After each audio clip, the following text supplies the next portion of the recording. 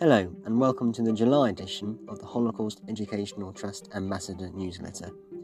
This is a podcast from the Creative Response team on the theme of Pass It On, which is this edition's focus.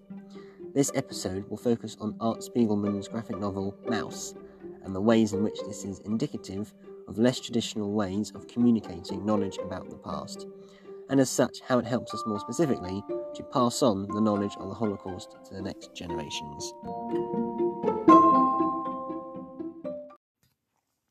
Firstly, for those of you unfamiliar with Maus, we're going to quickly go through a synopsis of the novel.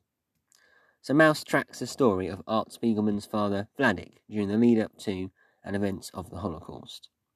In the graphic novel, Spiegelman represents certain groups as certain animals. Jews are represented as mice, Nazis as cats, and Poles as pigs.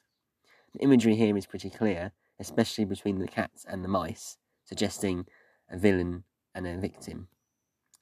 Maus is divided into two parts. Part 1 covers the 1930s to the winter of 1944, and Part 2 covers from the 1944 winter in Auschwitz to post-Holocaust events. Spiegelman starts Part 1 with a quote from Hitler, which says the Jews are undoubtedly a race, but they are not human.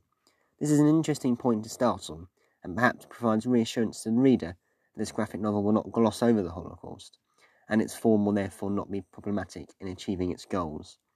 This may serve to combat the fact that some people took offence in the medium of a graphic novel used to represent the Holocaust, and some said it was not worthy of being called Holocaust art.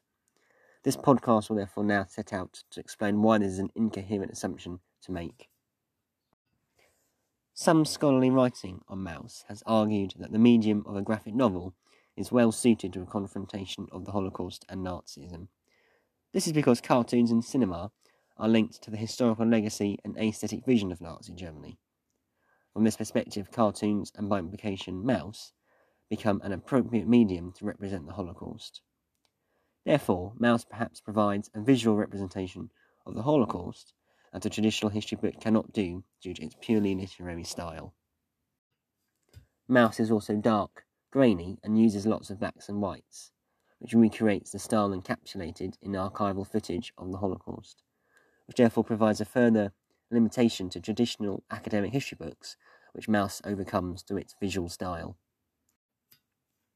Maus's style also uses the genre conventions of film and film footage, for example zooming in and zooming out, like used in films.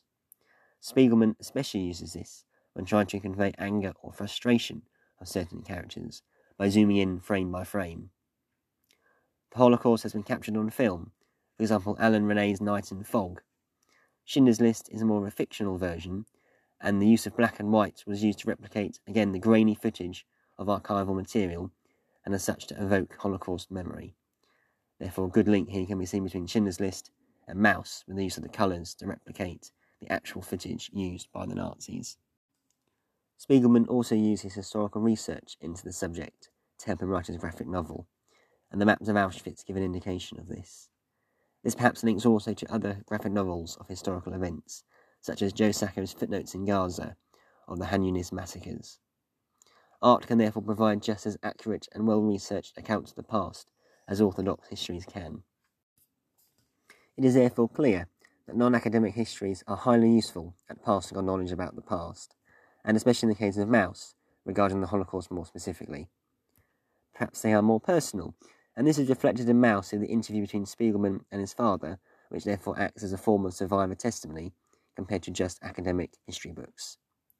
We therefore need to give more space and appreciation to these non-academic histories in the field of Holocaust study, in order to gain as full a picture as we can of the suffering of the victims. Academic histories only take us so far in passing it on.